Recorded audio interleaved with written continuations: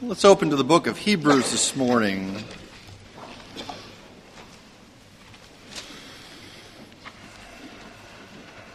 Hebrews chapter 12.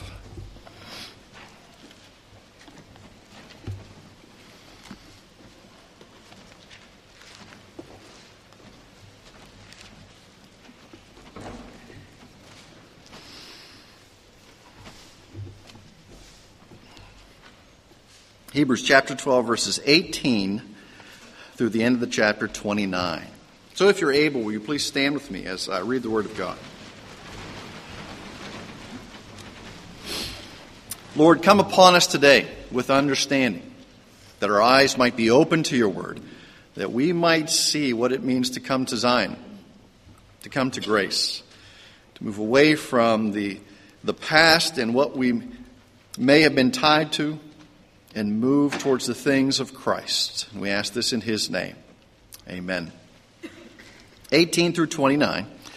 For you have not come to a mountain that may be touched, and to a blazing fire, and to darkness and gloom and whirlwind, and to the blast of a trumpet and the sound of words, which sound was such that those who heard begged that no further word should be spoken to them. For they could not bear the command, if even a beast touches the mountain, it will be stoned. And so terrible was the sight that Moses said, I am full of fear and trembling. But you have come to Mount Zion, and to the city of the living God, the heavenly Jerusalem, and the myriad of angels, to the general assembly and the church of the firstborn who are enrolled in heaven, and to God, the judge of all, and to the spirits of righteous men made perfect, and to Jesus, the mediator of a new covenant, and to the sprinkled blood which speaks better than the blood of Abel. See to it that you do not refuse him who is speaking, for if those who did not escape when they refused him who warned them on earth, much less shall we escape who turn away from him who warns from heaven.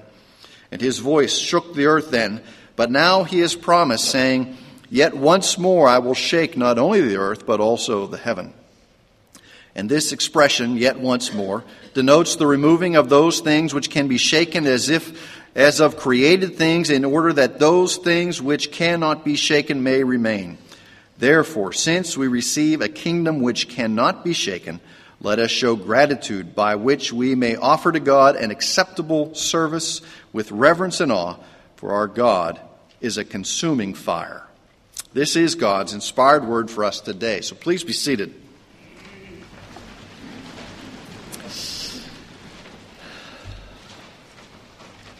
I have a friend who you may be able to relate to this. Probably it's much more a guy thing than a lady thing. But he has a chair in his house. It's a wonderful house. It's decorated very nice. His wife has great taste, except that she leaves this one chair in the house. And it is the chair that he sits in. It has duct tape on it. And it is a ratty-looking chair. And I asked him about it. He says, but it fits me. Okay, I said, how old is it? Oh, we had this chair. I had this chair in college before we were married. That makes it 25 years old. And you can see, I mean, we all have a shape, okay? And if you look at somebody's chair, you can see their shape. And it fits him, okay? And I said, well, isn't it time for a new chair? I mean, you're doing pretty well. You could probably come up with some money for a new chair. He thought that was blasphemy to think of a new chair. And I looked at her, his wife, and she just rolled her eyes. That there was no way he was going to get rid of that old chair because he loved it. Now, the problem with a new chair is that what? It wouldn't be the old chair. It wouldn't be the old chair. Now, how many times in our lives have we resisted the new because we love the old? Okay, because we love the old. Now imagine you're the audience for this letter. You have 4,000 years of history behind you. 4,000 years of God saying, this is the way that you will do things. 4,000 years of a life that is regimented, order, dependent upon the old. And then somebody comes along and tells you the new is here, and the new is the fulfillment of the old, and it is so much better than the old. But you've got 4,000 years of the Lord speaking to you in a certain way as a people, of the Lord moving in your lives, of the Lord delivering you in a certain way. Everything that they knew about what God wanted from them, wanted them to say, how to dress, how to order their lives, was forever changed because the new came. The new was the fulfillment of these 4,000 years. And that new was Jesus Christ. Now you throw into this mix the fact that also during this time when this letter was written, there was no persecution for the Jewish group of believers. There was persecution for the Christian believers. Now, they're struggling with what they should do, and, they can look back and see, but we were so comfortable with the old. It was so good to us. We knew exactly where we stood before God, and now you're telling us to go to the new, that we don't have to do those sacrifices, we don't have to be involved in all those things as we were before, and also in the midst of that new, we're going to face persecution too? Maybe we should go back to the old. We like the old.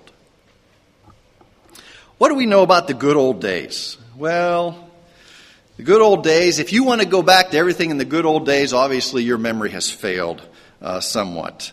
The good old days when the answer to a broken hand was amputation. Now, that's way back in the good old days. I don't think any of us were alive then.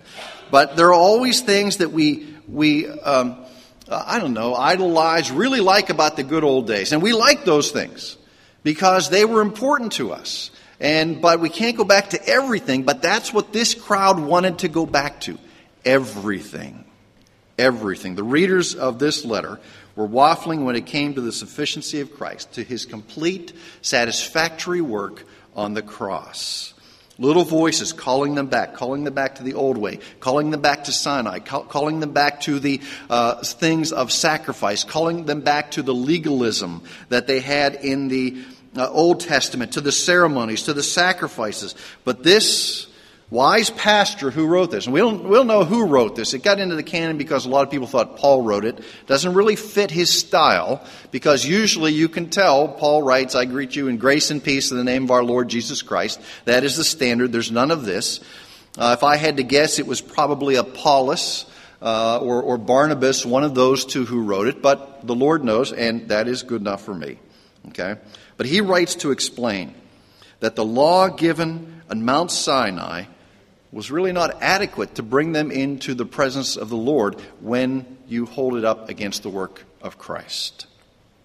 They trusted in Christ, but they were tempted to go back to their roots in Judaism, into the legalism of the Mosaic society, system. They knew the truth, but they were having trouble committing to it.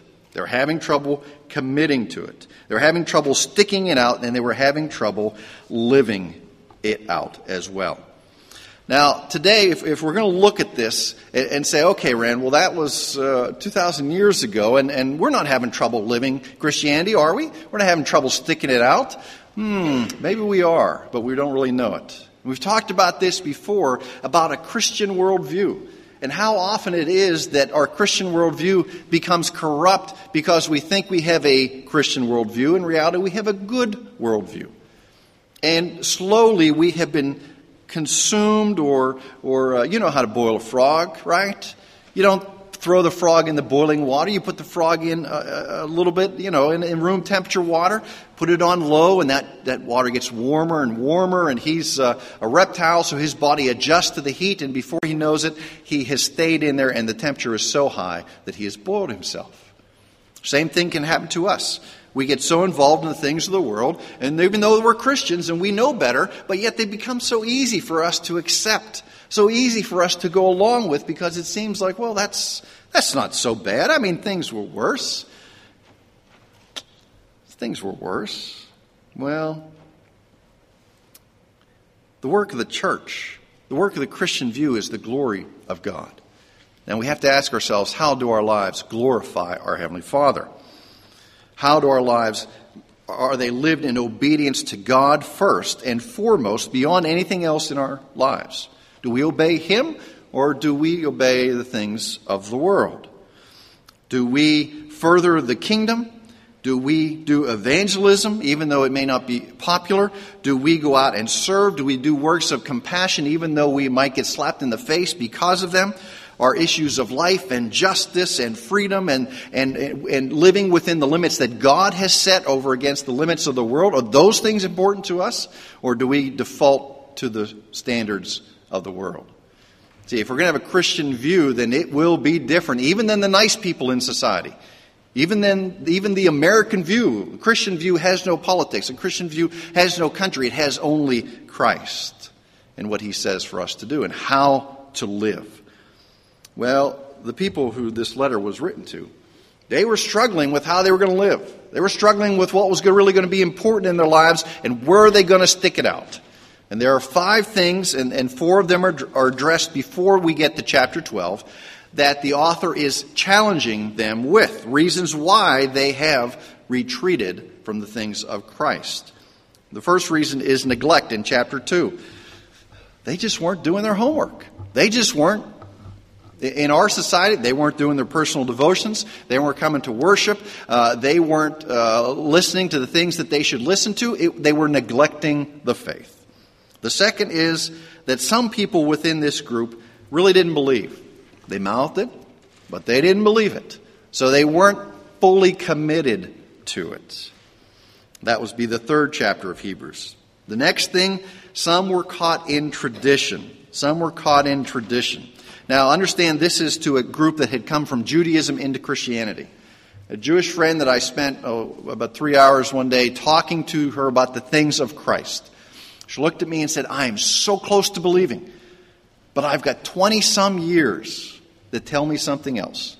How can I abandon those 20-some years of everything, my life, the teachings I have listened to, everything for 3 hours of what you're saying about Jesus Christ? I said, because if it's true, you have to. You cannot cling to the old.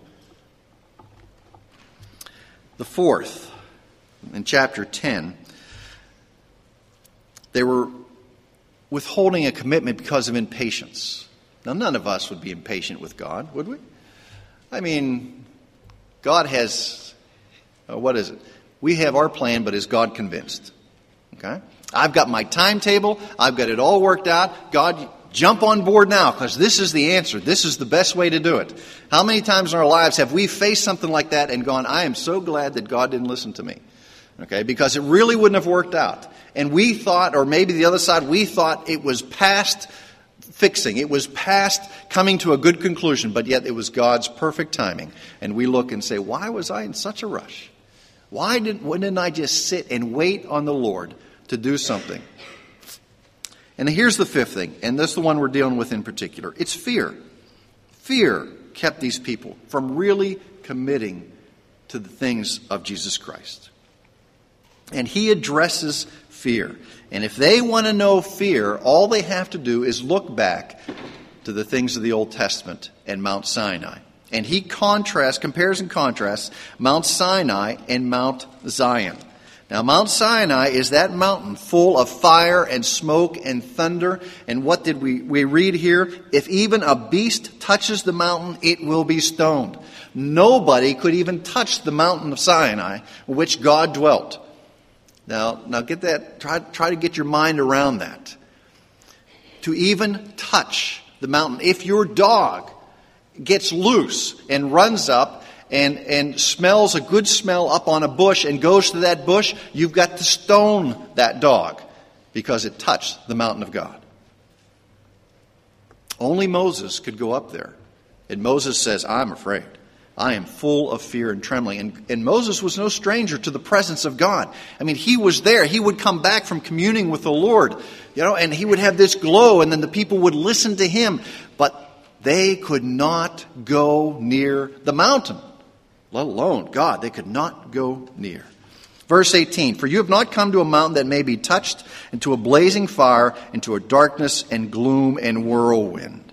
Okay, you're not coming to the physical mountain of Sinai anymore. Remember, the people camped around it, and they were in awe of the power of God as it was displayed on the mountain. They were in fear of their very lives. And then when the words came from the Lord, what did they do? Don't talk anymore. We can't take it. Those words are too terrible for us. And it wasn't the fact that God was saying anything terrible. It was simply the terribleness, the awesomeness, the power of His words that the people could not bear. The people could not bear the words of God. They said, Moses, you go up and get them. We will listen to you. We'll listen to you. And what was the rule? The rule was, this is the law of God. And if you didn't follow the law of God, what happened? You were toast. Okay? You were toast. Everything had to be followed. That's why you should read Leviticus when you read the book of Hebrews.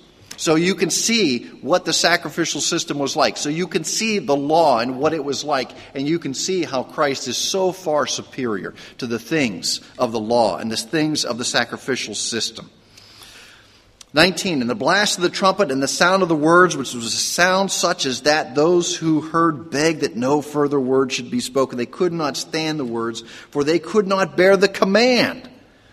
It was so terrible, so awesome. They were afraid of Mount Sinai. They were afraid of God. They were afraid that if they didn't do everything God said, they would be killed. Remember the guy that gathered some wood on the Sabbath because he wanted to start a fire, and they stoned him. Okay, that's one of the examples I love and I hate. Okay, I love it because it shows the law so clearly. Gathered some wood on the Sabbath. Probably went around the camp and picked up little twigs and things like that. He worked on the Sabbath. They stoned him. I love it because the law is so clear. I hate it because the law is so definite. There was no wiggle room in the law. There was no, I'll give you this time. Okay, but pay attention next time so you don't do it. There was no grace in that. Now, there was grace in the law in the sense that the people of Israel did not deserve what they had received. Which of us in this room deserves the grace of our Heavenly Father? Which of us deserves to have the Son of God die for our sins? I don't see any hands, because I know mine's not up. Okay?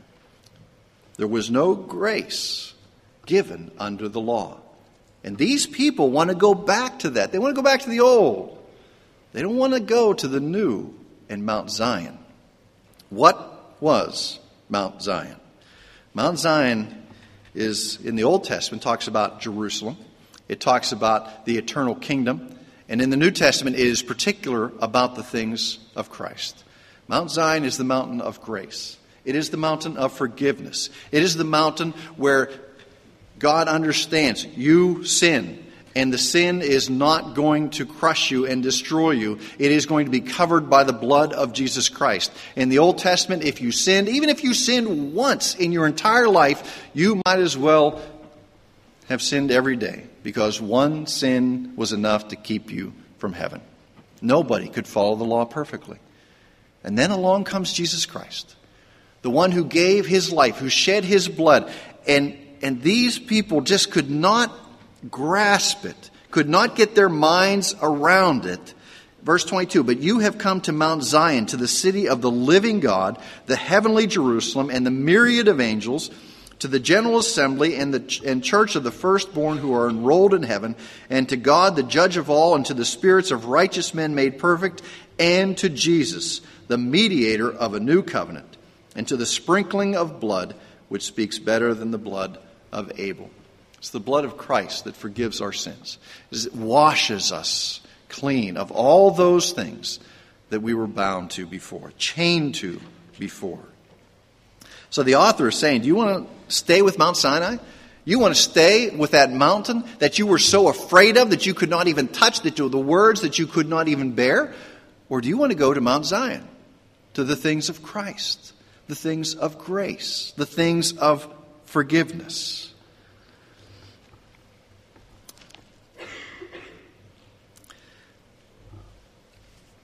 Verse 25.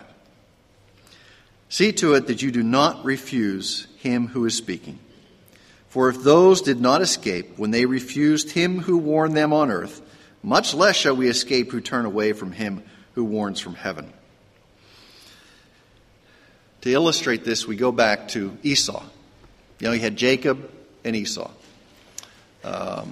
Esau was the hairy one, the hunter. Jacob was Mama's favorite, and we know that the line of promise went through Jacob. Esau comes back from an all-day hunt, and he is famished. And he smells Jacob cooking up something, and he says, "Oh, that smells good. Give me a bite of that. Give me a bowl full of that." And Jacob says, "Give me your birthright." And Esau says, "Sure, for a bowl of stew, I'll give you my birthright." All the promises of God. It must have been some stew. Okay. All the promises of God.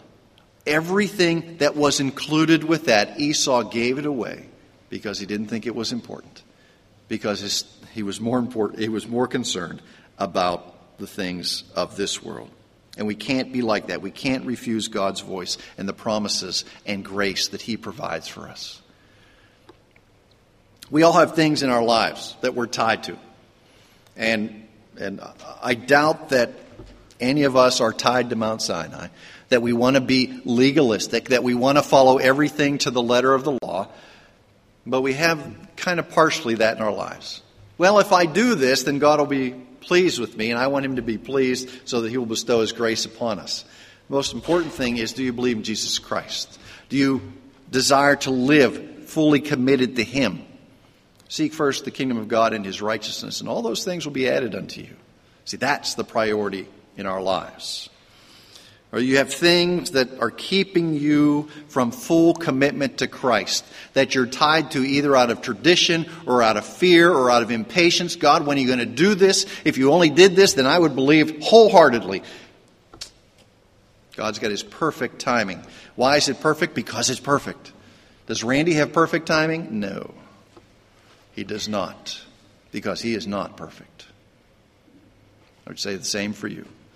Only in God's providential and perfect care can we rest. He provides for us Jesus Christ, that we might turn to the Mount of Zion and find grace and not be tied to the things of Sinai and the law and the things that held us in bondage. Friends, where are you in your life?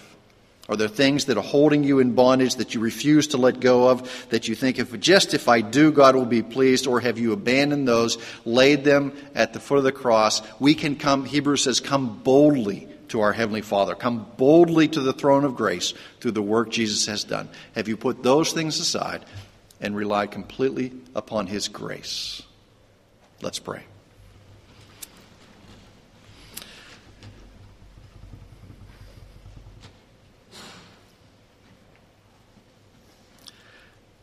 Lord, Jesus Christ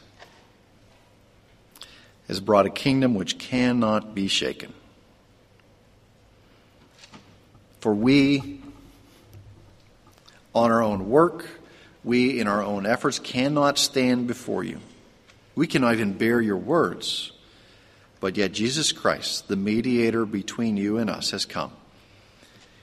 Lived the perfect life, gave his life on a cross, on the third day rose, ascended, and is seated at the right hand of the Father, and intercedes for us now. That you do not see us in our own efforts, that when you enliven our heart and we receive Christ as our Lord and Savior, you look at us through his cleansing blood. Why should we go back to anything, any hope of pleasing you that was before Christ? We stand in Christ. What does he call us to do? How might we glorify you? That pleases you. Being tied to things in our life. Being tied to the things of this world. Having a view that is not first and foremost, does not take into consideration your word and obedience to that word. And how in our actions you might be seen, how you might be glorified.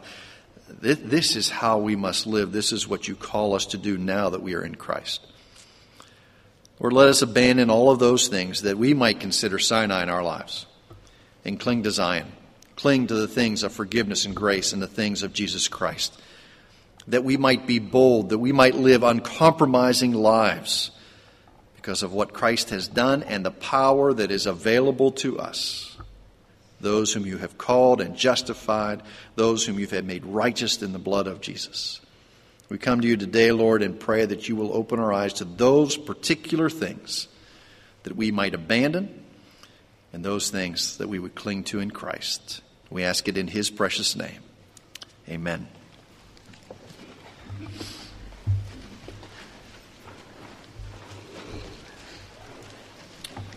Our hymn is number 95, Near to the Heart of God. Let's stand as we sing hymn number 35.